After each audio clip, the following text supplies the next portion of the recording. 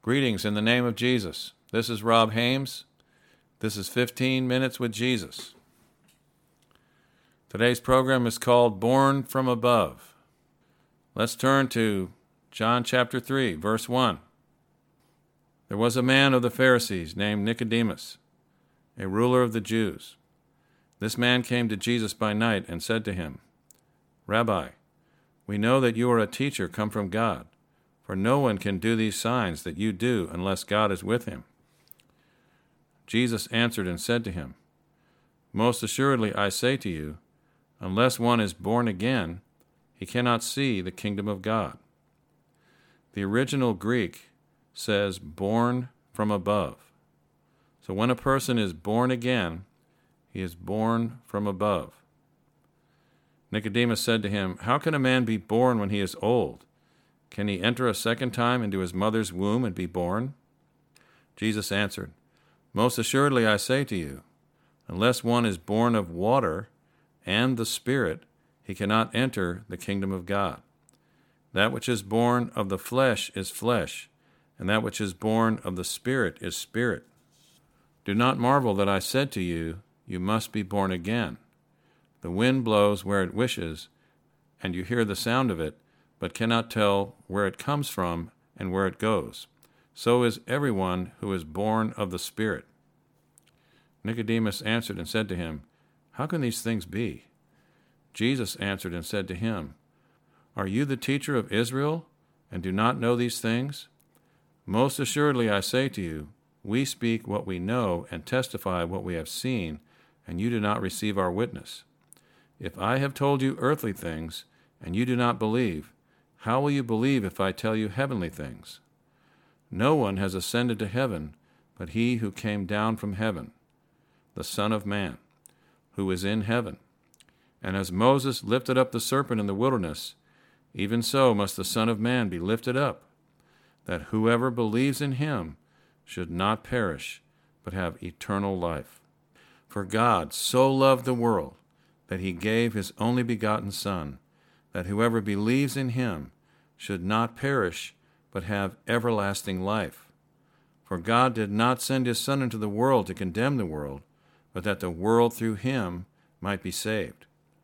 He who believes in him is not condemned, but he who does not believe is condemned already, because he has not believed in the name of the only begotten Son of God. And this is the condemnation, that the light has come into the world, and men love darkness rather than light, because their deeds were evil. For everyone practicing evil hates the light, and does not come to the light, lest his deeds should be exposed. But he who does the truth comes to the light, that his deeds may be clearly seen, that they have been done in God. Verse 5, Except a man be born of water and of the Spirit, he cannot enter into the kingdom of God. So we must be born of the Spirit, and we must be born of water. The Bible says, If any man be in Christ, he is a new creature. Old things are passed away. Born of water, crucified with Christ, buried with him, and raised with him in water baptism. Behold, all things become new. Let's turn to Romans 10, verse 9. If you confess with your mouth the Lord Jesus and believe in your heart that God has raised him from the dead, you will be saved. For with the heart one believes unto righteousness, and with the mouth confession is made unto salvation. Galatians 4, verse 4.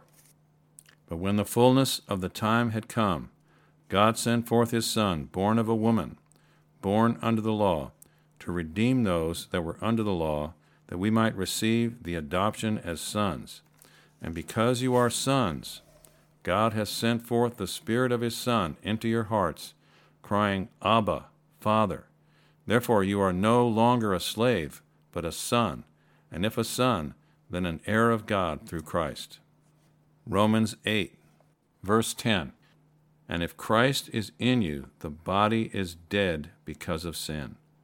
This is what happens when we are baptized in water. After we hear the gospel and we believe the gospel, we believe in Jesus' suffering for our sins, We confess our sins, we believe on him, and we are baptized in water for the remission of sins. When you are baptized in water, the Scripture says you're crucified with Christ. You're baptized into his death, his burial, and his resurrection. So your body is dead because of sin, but the Spirit is life because of righteousness. Let's turn to John chapter 20, verse 19. Then the same day at evening, being the first day of the week, when the doors were shut, where the disciples were assembled for fear of the Jews, Jesus came and stood in the midst and said unto them, Peace be with you. When he had said this, he showed them his hands and his side. Then the disciples were glad when they saw the Lord. So Jesus said to them again, Peace to you. As the Father has sent me, I also send you. And when he had said this, he breathed on them and said to them, Receive the Holy Spirit. Okay, right here where it says breathed on them, actually the Greek says breathed into them. So Jesus breathed into the disciples and they received the Holy Spirit. This is where they were born from above. The disciples were born from above when Jesus breathed into them his Spirit. He breathed into them the Holy Spirit. Remember, if any man be in Christ, he is a new creature. Old things are passed away. This is where they became new creatures, and they were born from above. Galatians 4:4, Because you are sons, God has sent forth the Spirit of his Son into your hearts, crying, Abba, Father. So this is where they were born from above. Let's turn to 1 John chapter 1, verse 1. That which was from the beginning, which we have heard, which we have seen with our eyes, which we have looked upon, and our hands have handled, concerning the word of life. The life was manifested, and we have seen and bear witness and declare to you that eternal life which was with the Father and was manifested to us. That which we have seen and heard we declare to you, that you also may have fellowship with us. And truly our fellowship is with the Father and with his Son, Jesus Christ. And these things we write to you, that your joy may be full. This is the message which we have heard from him, and declare to you, that God is light, and in him is no darkness at all. If we say that we have fellowship with him, and walk in darkness, we lie, and do not practice the truth. But if we walk in the light, as he is in the light, we have fellowship with one another, and the blood of Jesus Christ his Son cleanses us from all sin. If we say that we have no sin, we deceive ourselves, and the truth is not in us.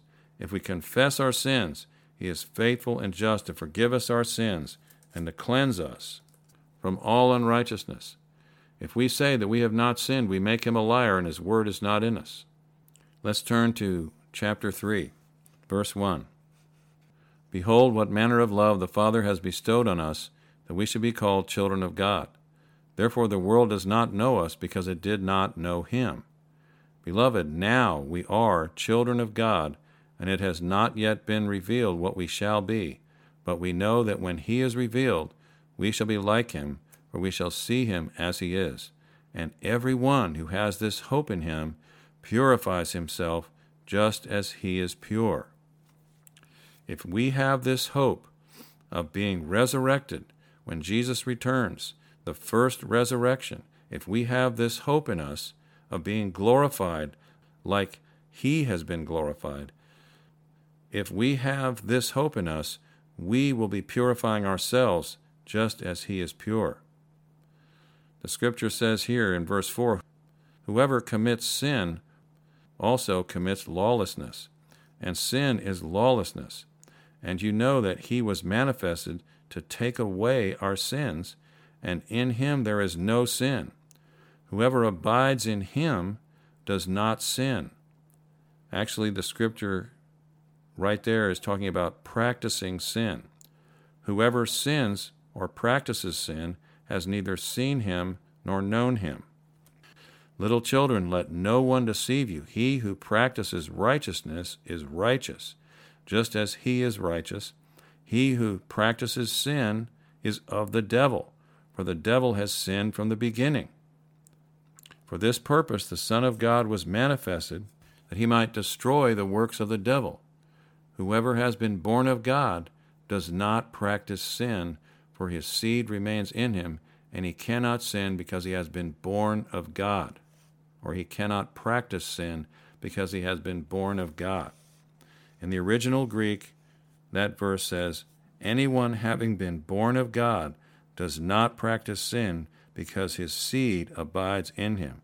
Jesus is God's seed, and he abides in us. If we are born of God, if we are born from above, Jesus' Spirit is joined with our spirit. Jesus Christ is in us, and we are in him.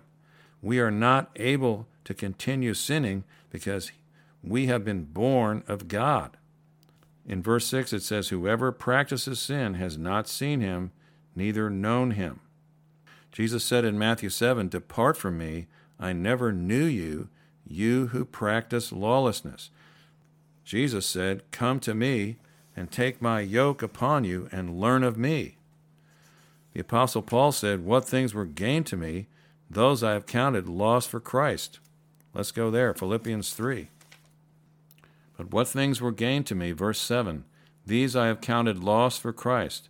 Yet indeed I also count all things loss for the excellence of the knowledge of Christ Jesus my Lord, for whom I have suffered the loss of all things, and count them as rubbish, that I may gain Christ and be found in him, not having my own righteousness which is of the law, but that which is through faith in Christ, the righteousness which is from God by faith, that I may know him, and the power of his resurrection, and the fellowship of his sufferings, being conformed to his death, if by any means I may attain to the resurrection from the dead. Jesus said, I am the way, the truth, and the life. No one comes to the Father but by me. Do you know Jesus? Do you really know him? Does he dwell in you? Do you dwell in him? Are you abiding in him? And does his word abide in you?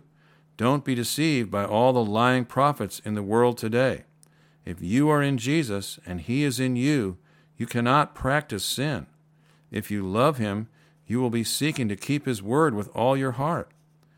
If you sin, you will come to him in repentance and confess your sin and be cleansed by his precious blood, that you may continue to walk with him in righteousness, with a clear conscience.